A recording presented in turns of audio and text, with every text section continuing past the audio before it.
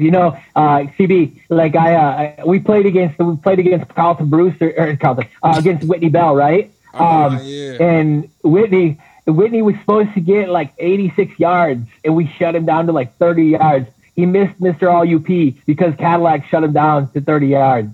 Wow. So Whitney played running back in high school? Dude, Whitney was a beast, man. He's a running back linebacker, right? And like when he played multiple positions, but he was a linebacker. We told ourselves like, hey, listen, do not tackle Whitney high because you will get crushed. So the whole game we were just hitting his legs and hitting his legs and hitting his legs. Like that's all you could do with him, right? Because he just drive you into the ground.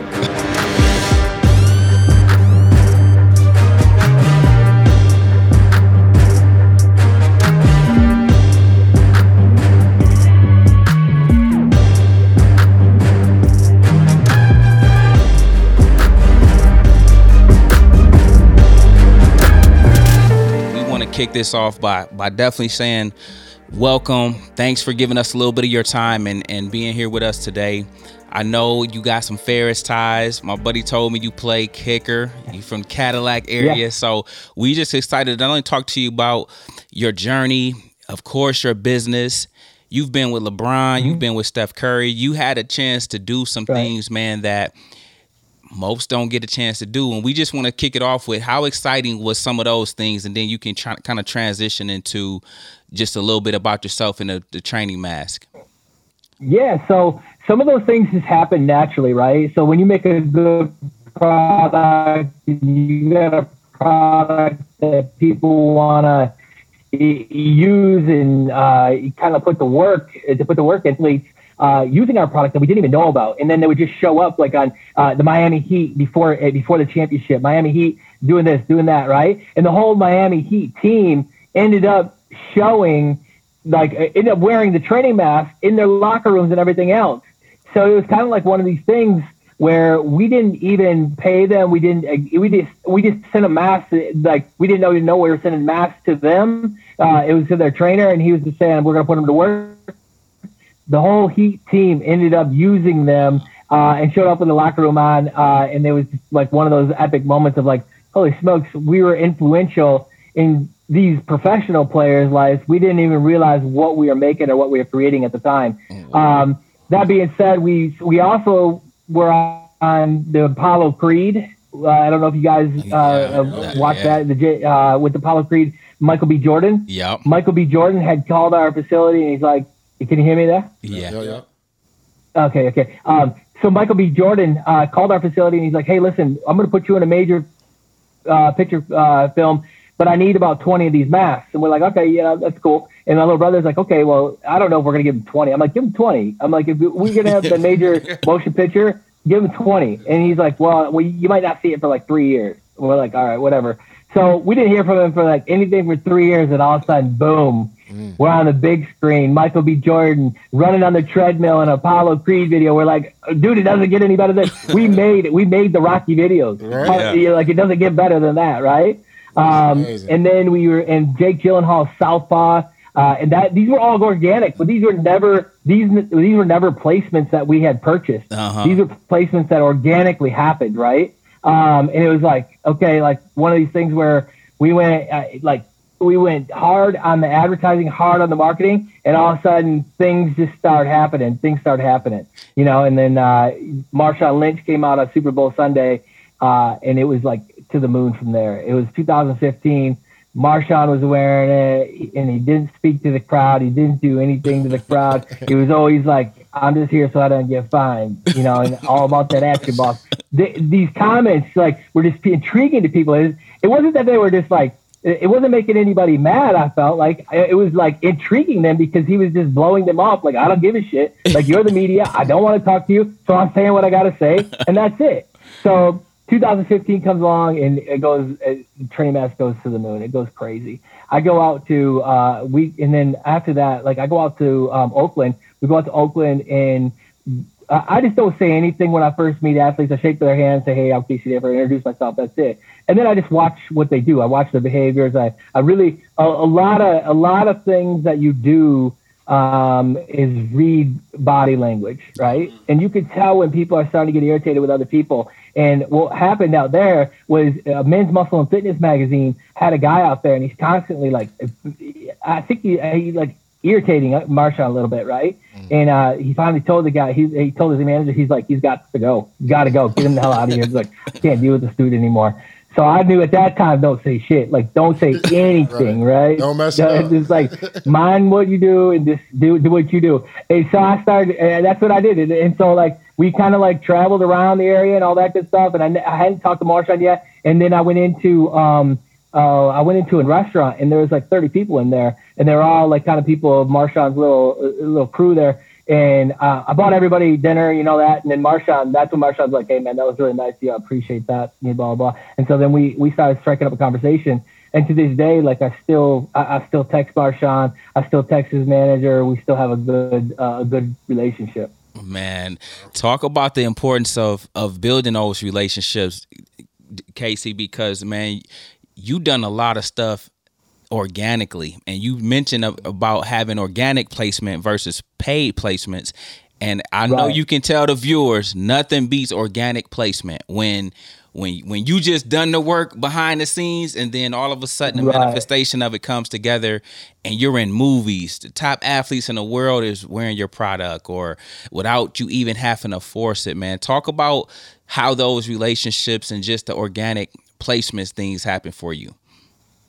So organic happens when you feel like, okay, I can optimize everything up until a point, but beyond that point, it's in God's hands. It's in somebody's hands that's above and beyond you, right? And I'm just thankful that we have gotten the opportunity to have the organic reach and to have the athletes that we have, because like when you when you cross all the T's and dot all the I's.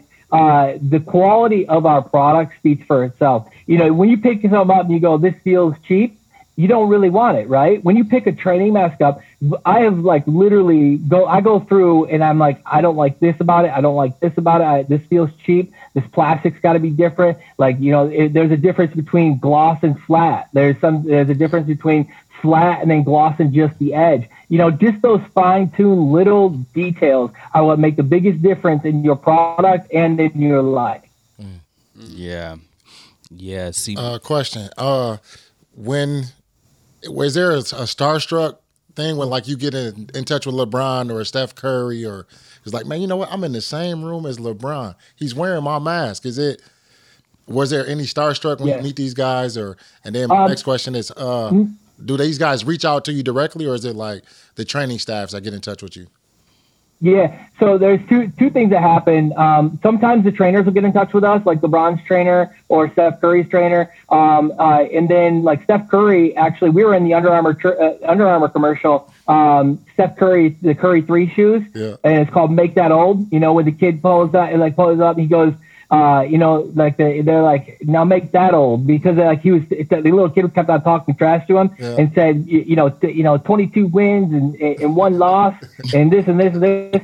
And he's like, and now make that old. And then Steph pulls down our mask and he's like, I will. That's where the coined term that Under Armour came up with is I will, because he pulled down his mask. He says, I will, like, I will make that old. And that year he won the championship, right? So we haven't really got an interaction with, LeBron or Steph, other than through Instagram and the contacts that we have. But Marshawn, we have a direct contact with. And you try to not stay, like, let's say you try not to be starstruck, because, like, they put on their underwear the same way you do, right? Yeah. So it's kind of like one of these things where you're just like, treat them as a normal human being and be a friend. Don't be a fanboy, because, like, what happens is, like, with fanboys, you could be the biggest fan, you're going to be let down. I'm here just to say, hi, how you doing? I appreciate what you do. And that's it. Like, leave it alone. Like, a lot of people just can't leave it alone. And they constantly, they beg for that stardom, or, hey, let's hang out, or hey, this or that. They want to hang out. They'll ask you. Like, don't trail them and get them to the point where they're like, they can't stand to be around you because you're trailing them so hard, right? We don't, like, that's one thing that we don't do, is we don't become like fanboys. We become more or less like along the lines of like, hey, listen, let us know if you guys need anything, because we're here for you. We're a brand that, represents the athletes. We're a brand for the athletes, and that's what we want to be, and that's who we are. So we're here to help you guys become better and increase your performance, because that's what we do. And then that's what we offer to them. We say, like, basically, like, we're here because we can increase your performance. We're not here because we're a super fan of yours and we want you to wear a product and then show up somewhere, because our product speaks for itself, right? I know we can increase your performance. We can increase your endurance. We can increase your stamina. I guarantee we can do that, right? So I'm offering a benefit, and they're offering the benefit of being not the brand ambassador, but a brand wearer. That's man. Well said. I like that. So Casey, I applaud you on that of your approach to meeting celebrities, like you being yourself. And I know those guys gonna respect you more because you not a fanboy. You know what I mean? Because them guys probably get tired of, they get tired of that. Mm-hmm. So you come to them, like you said, you come to them normal. So I respect that. Yeah. Another question I want to talk to you is in regards of, was it a time where you met a celebrity or an athlete where that partnership didn't go in the favor that you wanted to go? It went elsewhere, and you was like, "Dang, man, I missed out on that." Or was it a time that came along the way? There's been a couple opportunities that we've had that we've missed the boat on because we didn't have $300,000 to give them, or we didn't have like certain things like sometimes like what happens too is like, you can give an athlete $100,000 and you're not going to get $100,000 back. You might get a little bit of publicity, but like a lot of the NFL or the NBA players, instead of becoming a contributor, they want you to like give them money just to wear their product as an endorser. Yeah. And sometimes like that doesn't always work because they have no skin in the game of the value of the brand, right? And so what happens down the line is like they go, well, you used in my face and you used in my skill sets and you using this and this and this. And it's like, listen, like I understand that you're good at what you do. Understand that we're good at what we do too. And we have a partnership. I can pay you all the money in the world, but one picture on Instagram isn't going to change us. It's consistency. It's like we got to have athletes and consistency of posting and consistency of doing different things with the mask on, as an athlete, as you as the athlete. That's how Training Mask can be a brand with a name, right? You can't just go and say, hey, listen, we're going to put you in a mask and we're going to make all kinds of money, because that doesn't happen unless you're Marshawn Lynch on Super Bowl Sunday. Right. And that platform, and that didn't happen, like that whole thing didn't happen until Super Bowl Sunday happened. You got to understand, like, there's a place here and he's on this platform. Until that athlete reaches that platform, nothing else happens. We can't push that many views ever. Because we figured we got about 2.3 million views, people watching that instance, that moment, those 15 seconds where Marshawn walked out with the mask on.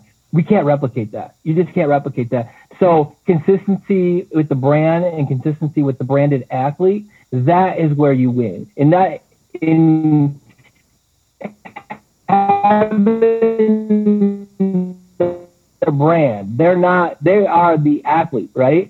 And they can have a brand, but you can see as an athlete, how many athletes come out with brands, right? A lot of them. How many athletes come out with brands that are successful? Not too many, right? Because their name only holds this much until they're out of the season, till they're out of the league, or the brand fails because there's nothing behind it. There's no substance behind it, right? Like, what else? What is the value that athlete brings? Because everybody has a T-shirt brand, everybody has a supplement brand. What is beyond what everybody else offers that athlete is tied into that they can offer as well? That's the question. Mm-hmm. So Casey, take us back to the creative part. What made you come up and create this training mask? So I was watching, I was good friends with Sean Shirk at the time. Sean Shirk is a UFC champion, 2007, 2008, and I was running a supplement brand, and it was called Fight Fuel. Fight Fuel was basically a high-performance energy supplement that was essentially, it went on to get banned by the FDA because it had not my supplement, but just the chemical that we were using. It was 1,3-dimethylamine. It's no longer on the marketplace. You can't find it anywhere. It's been known as geranium rut. But we were selling that product. We went to the UFC fan expos, all that good stuff with the product. And Sean Shirk was like an endorser of it and all that good stuff. And then like what happened is like I come out and I was watching a YouTube video and I was seeing Sean training with this mask on. And I said, Sean, what are you doing in this mask? And he's like, well, I don't know really what it does, but I got the best cardio in the UFC, so it must do something. I'm like, well, what do you think about doing something on like a mask scale where we come out with a mask that has resistance behind it? He goes, well, I know nothing about marketing, but I can be the face of the product. And I said, well, I can do the marketing and you just be the face of the product and we'll travel around and do that. So that's what we did. We started at like Tampa and then we went to Dallas, Texas. And then we went over to the UFC Fan Expo, which was in Las Vegas. And then we bounced over to, it was called the Body Expo in California. And we started getting this major like swell of traffic to the website and different things started to happen. Like people started requesting it. And then it was like Dick's Sporting Goods called one day in 2013. They go, we want to get on this kind of fad mask kind of thing. So, if we can order like 10 here, 10 there. And then all of a sudden it was kind of like it wasn't a fad anymore, right? So that we all of a sudden started spinning the money machine at Dick's Sporting Goods. And they're like, hey, listen, we're getting more and more requests for this mask. Do you guys have enough? I'm like, yeah, how many you need? They're like, give us 300. And at the time, I was only in a 1,400 square foot warehouse, right? Ooh. And we were tiny. And I'm like, 300? I'm like, yeah, we got that. We're good. Yeah. I had like 30 on the floor. I'm like, we'll make them. I don't give a shit. Like, we're going to do this. Right. So we made up 300. And I'm like, behind that, I made up another 300 and then another 300. And then so the orders started cycling in. And then we came up with Training Mask 2.0 because I started seeing like a little dip in the marketplace. Okay. And I was like, okay, we're going to make 2.0, which had 3 valves. It was more like for the general audience and all that good stuff. And it was like when we came out with 2.0, it was kind of like the general audience, because the first one was an Israeli gas mask with a nose clip, a screw-in nose clip, and that's all it was, right? And it was simple, it was patented, but it was easy to make. 2.0 was a little bit more difficult. Then we had to actually engineer that, and we had to do some like airflow, basically like inbound and outbound airflow measurements to make sure that we had enough, sufficient air so you could breathe. So that was that. 2.0 came out, and sales went to the moon. So it was definitely a good move for us.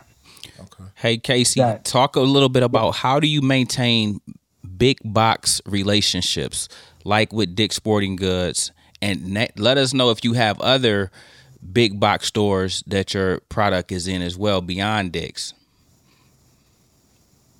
Yeah, so I'll tell you which ones we're in and the maintenance on them. So Training Mask 2.0 and 3.0 is in Dick's Sporting Goods, Academy Sports, Shields, Big Five, and Dunham Sports. And then we have a little mom and pop shops throughout the nation. And maintaining those big box stores, you got to maintain the relationship and make sure that you're getting on, basically on the end caps or in line, basically like with the, you'd be like, we have synergy with TRX and a couple other brands, and their fitness brands as well. Maintaining those relationships, you got to get efficient with like EDI, which is electronic data interfacing, where they send in the information, the order, and then you pass it back behind you. Like basically you turn it around and you say, hey, we're going to fulfill this order. Here's how many we're sending. Here's the tracking. Here's all the data. And then they send it out, right? Basically it's like an inbox for orders, and then it goes outbound and it says, hey, listen, we've shipped this many orders. Here's all the tracking numbers, and this is how, like the date stamp that we have them. Because like what they'll do is big box stores make a lot of money doing these things called chargebacks.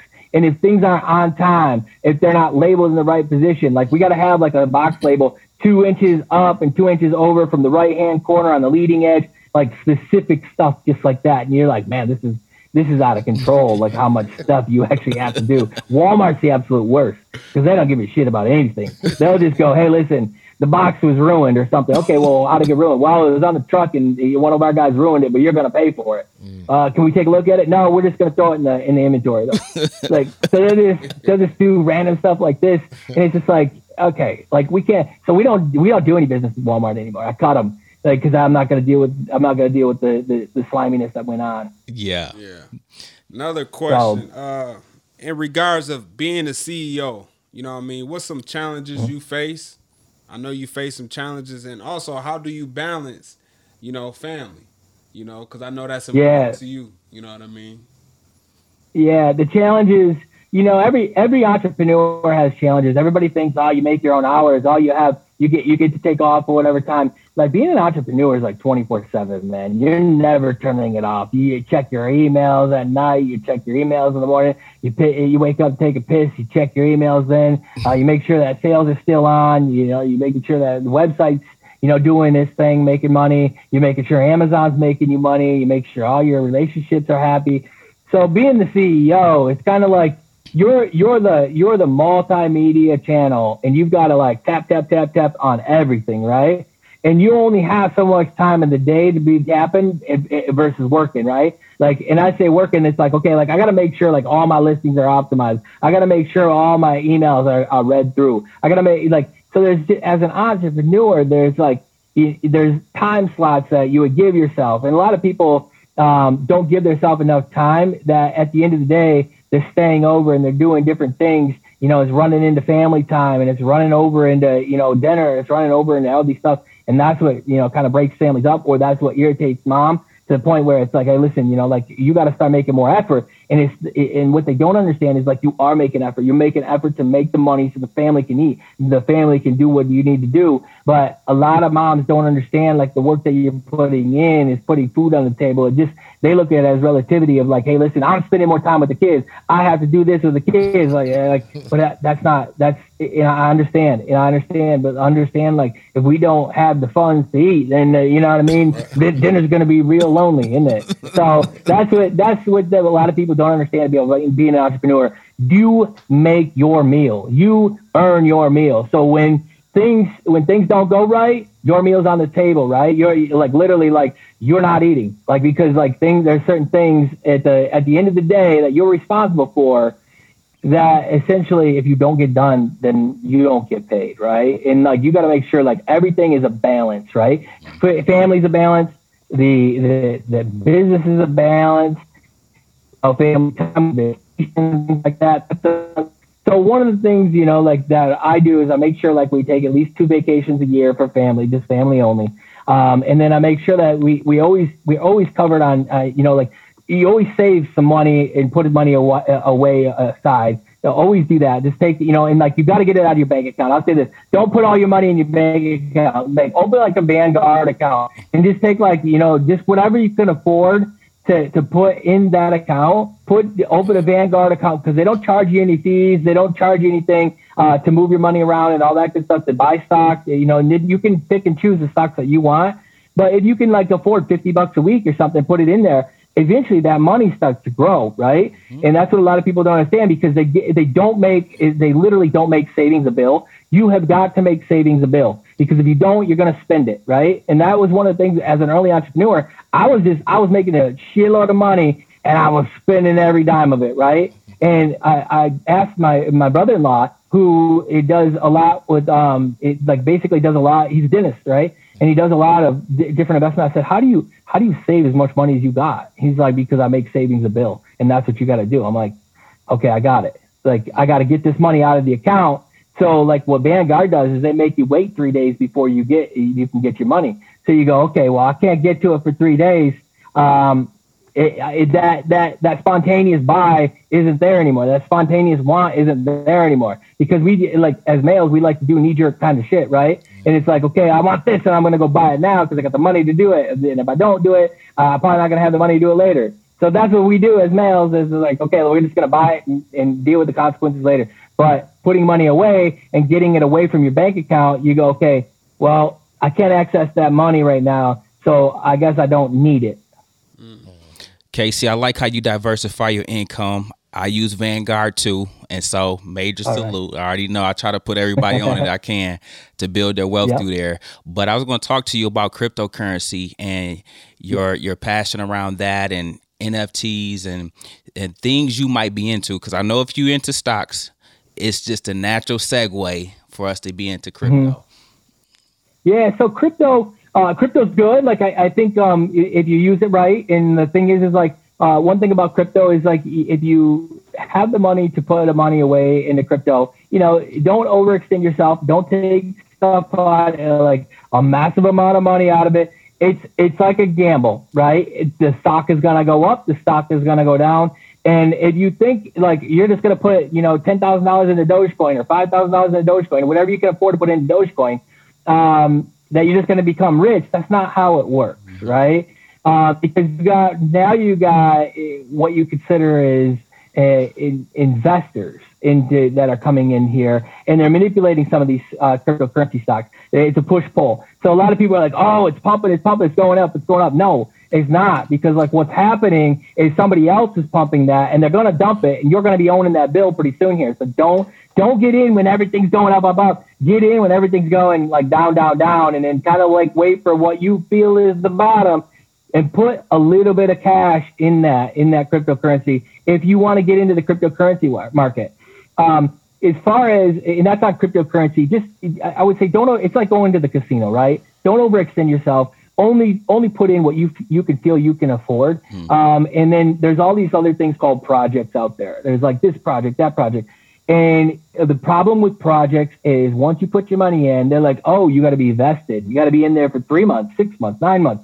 And then by then it's like, okay, well, they've already collapsed the stock and all that shit, or the cryptocurrency, that project stock, and it's game over and your money's gone, right? Yeah. So that's one of the things where it's like, man, like cryptocurrency gets a bad name because some of these people just can't help it and they have to scam people. It's an unfortunate circumstance that happens in in the world. But I would say if you're going to do something, use Coinbase or Exodus Wallet or something along those lines that you feel that you could put your money in. And then if you feel like it's going to get taken away or whatever, there's these things called hard wallets where you can literally put it on a stick or a hard device and put it in there and call it a day and then just sit on it. And then you don't have to worry about that stick ever losing like that cryptocurrency or getting hacked.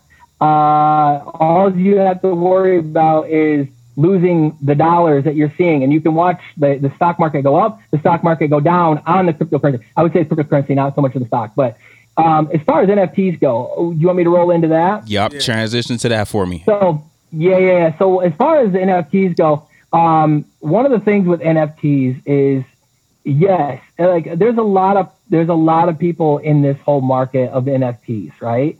And the bottom line is the NFTs are being manipulated because you can go to you go to OpenSea, right? OpenSea, there's all these NFTs on there that you could buy. You got to find the rare ones. You don't know the rare ones. Well, this thing called rarity.tools, right? And when you go to rarity.tools, it'll tell you the rare ones, and then it'll basically span it out for you. But what happens is like if those people I can't say like for sure that these people are doing it because I can't confirm it, but I can tell you this: you got to pay 2 Ethereum, which I think it's like it was up to like $14,000 at one point. The Ethereum, 2 Ethereum was you got to pay 2 Ethereum just to be listed on there. So it's not everybody's player's game unless you have that kind of money. And those people that have that kind of money manipulate the people, like they manipulate the masses, right? And so like if I have a lot of money and I go, hey, listen, I want to make a lot of money, I'm going to put out these rare NFTs on rarity.tools, that becomes a problem because then people are going, okay, well, I'm searching, I'm found a rare one, and everybody in the masses buy that, and then all of a sudden, we get 16 Ethereum for one golden ape or whatever they're called now, or the ape farms or whatever they're called. I think, I don't know, you might know what they're called.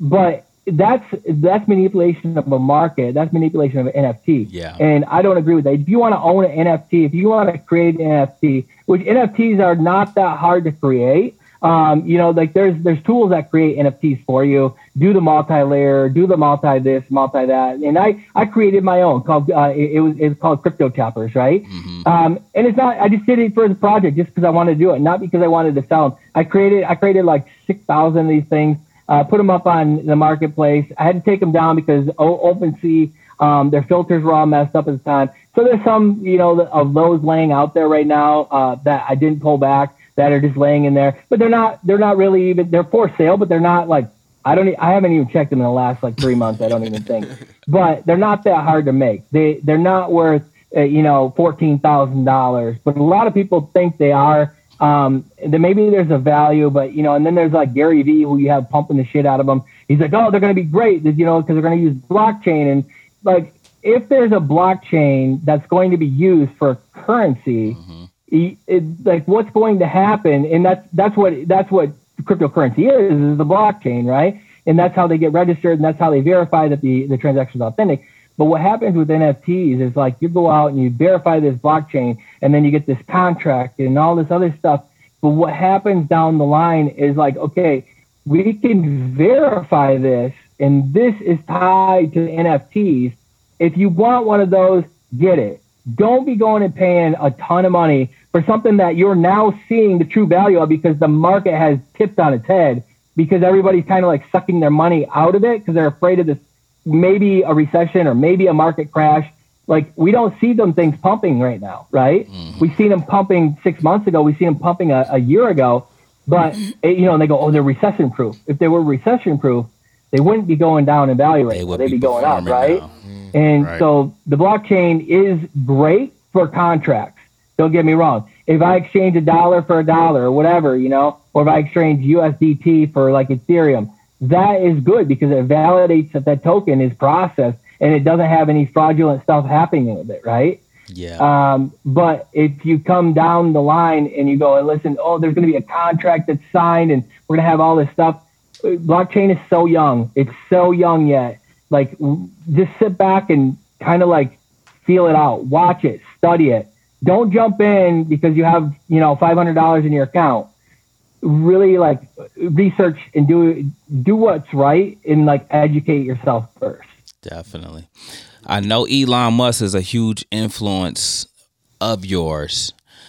Talk to me about how he's inspired you and some of what you do, and then we'll kind of wrap it up on that note. Yeah. Well, you know, Elon's kind of like one of these guys that's the unknown. And like one of these things where like when they said that, hey, listen, we're gonna start monitoring Twitter. I don't know if Carlton told you. I put out there, I'm like, this is the dude that you don't want to do this to. He will literally buy up your infrastructure and he will melt you down. And that's exactly what I said 2 or 3 months ago is exactly what's happening today. Yeah. Like, he bought up their infrastructure, and guess what? He's plucking out everything that's ever been wrong with what he feels that platform has done wrong, right? And there's like certain things as a big business, like somebody like Twitter, you look at it and you go, okay, like, why can't other people have a voice and some people can? Why can't some people say this and why can some people say this? Or, you know, like, there's got to be a fair platform, right? And that's what I think is there's got to be a balance. There's got to be a balance of freedom of speech. There's got to be a balance of in life. There's got to be a balance, right? Balance.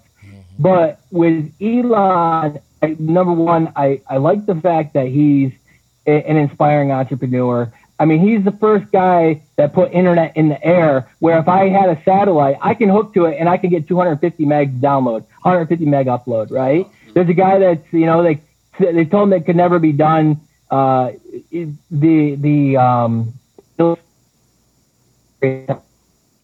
creates SpaceX. Guy creates a rocket that lands on its own now. You know, so it's all these innovations that it goes, holy smokes, like, look at what has been done in the free market versus our government doing it. We have NASA, government funded for 60 years, and can't land her damn rocket back, you know, on it. Right. And Elon comes up the last 10 years, lands a rocket, puts the internet in the sky, like does electric cars. Like, so the free market is what I feel controls this world to the point where the innovation and the inspiring entrepreneur will always look forward to, because that's inspiring to us. We know he's not controlled by the government, and we know that could be us one day. Yeah. Listen, man, our video cuts off in a couple moments, but we wanted to say, well said. Thank you for educating the audience on not only crypto, but NFTs, investing, what it is to be an entrepreneur. And we just want to continue to, man, let you know we love what you do with the training mass. Big ups to all your success, and we're wishing you continued success, Casey. So from this point forward, man, UNCB, stay in touch. Don't hesitate to reach out to us. any way we can help bring more traffic, notoriety, or attention to what you're doing, just count us in as family on this end, man. And we want to say one more time, we thank you for hanging out with us today. Appreciate you. I appreciate you guys, and let me know if you guys need anything. I'll be more than welcome to, I'll be more than willing and welcome to come on the show. And if you guys need anything from me, just let me know. All right. We'll do that, man. man. You take care, Casey. You, bro. All right, guys. Have a good day. See you later, CB. Yeah, you too. Bye, buddy. On that note, guys, we had Casey Danford join us for an awesome interview. Want to thank my guy CB, one of his former teammates, was able to kind of take what he was doing to the next level. He said some things that I totally can relate to. People don't know half of what it is to be a CEO, and I thought he hit some points that the everyday person can get a window into what our lives is really like. And like he said, you can't feed the family if you're not out making moves happening. So I just hope some of the takeaways from today's conversation penetrates you, adds value to your life. And till we meet again, we'll catch you in the next one. Don't forget to like and subscribe. Make sure you check us out on all platforms, YouTube, from Apple Music, Facebook, Instagram. Please make sure you leave some comments. Let us know any questions you may have and any takeaways you have from today's video and who you may want to see us interview next. Until then, guys, we'll catch you in the next one. Peace.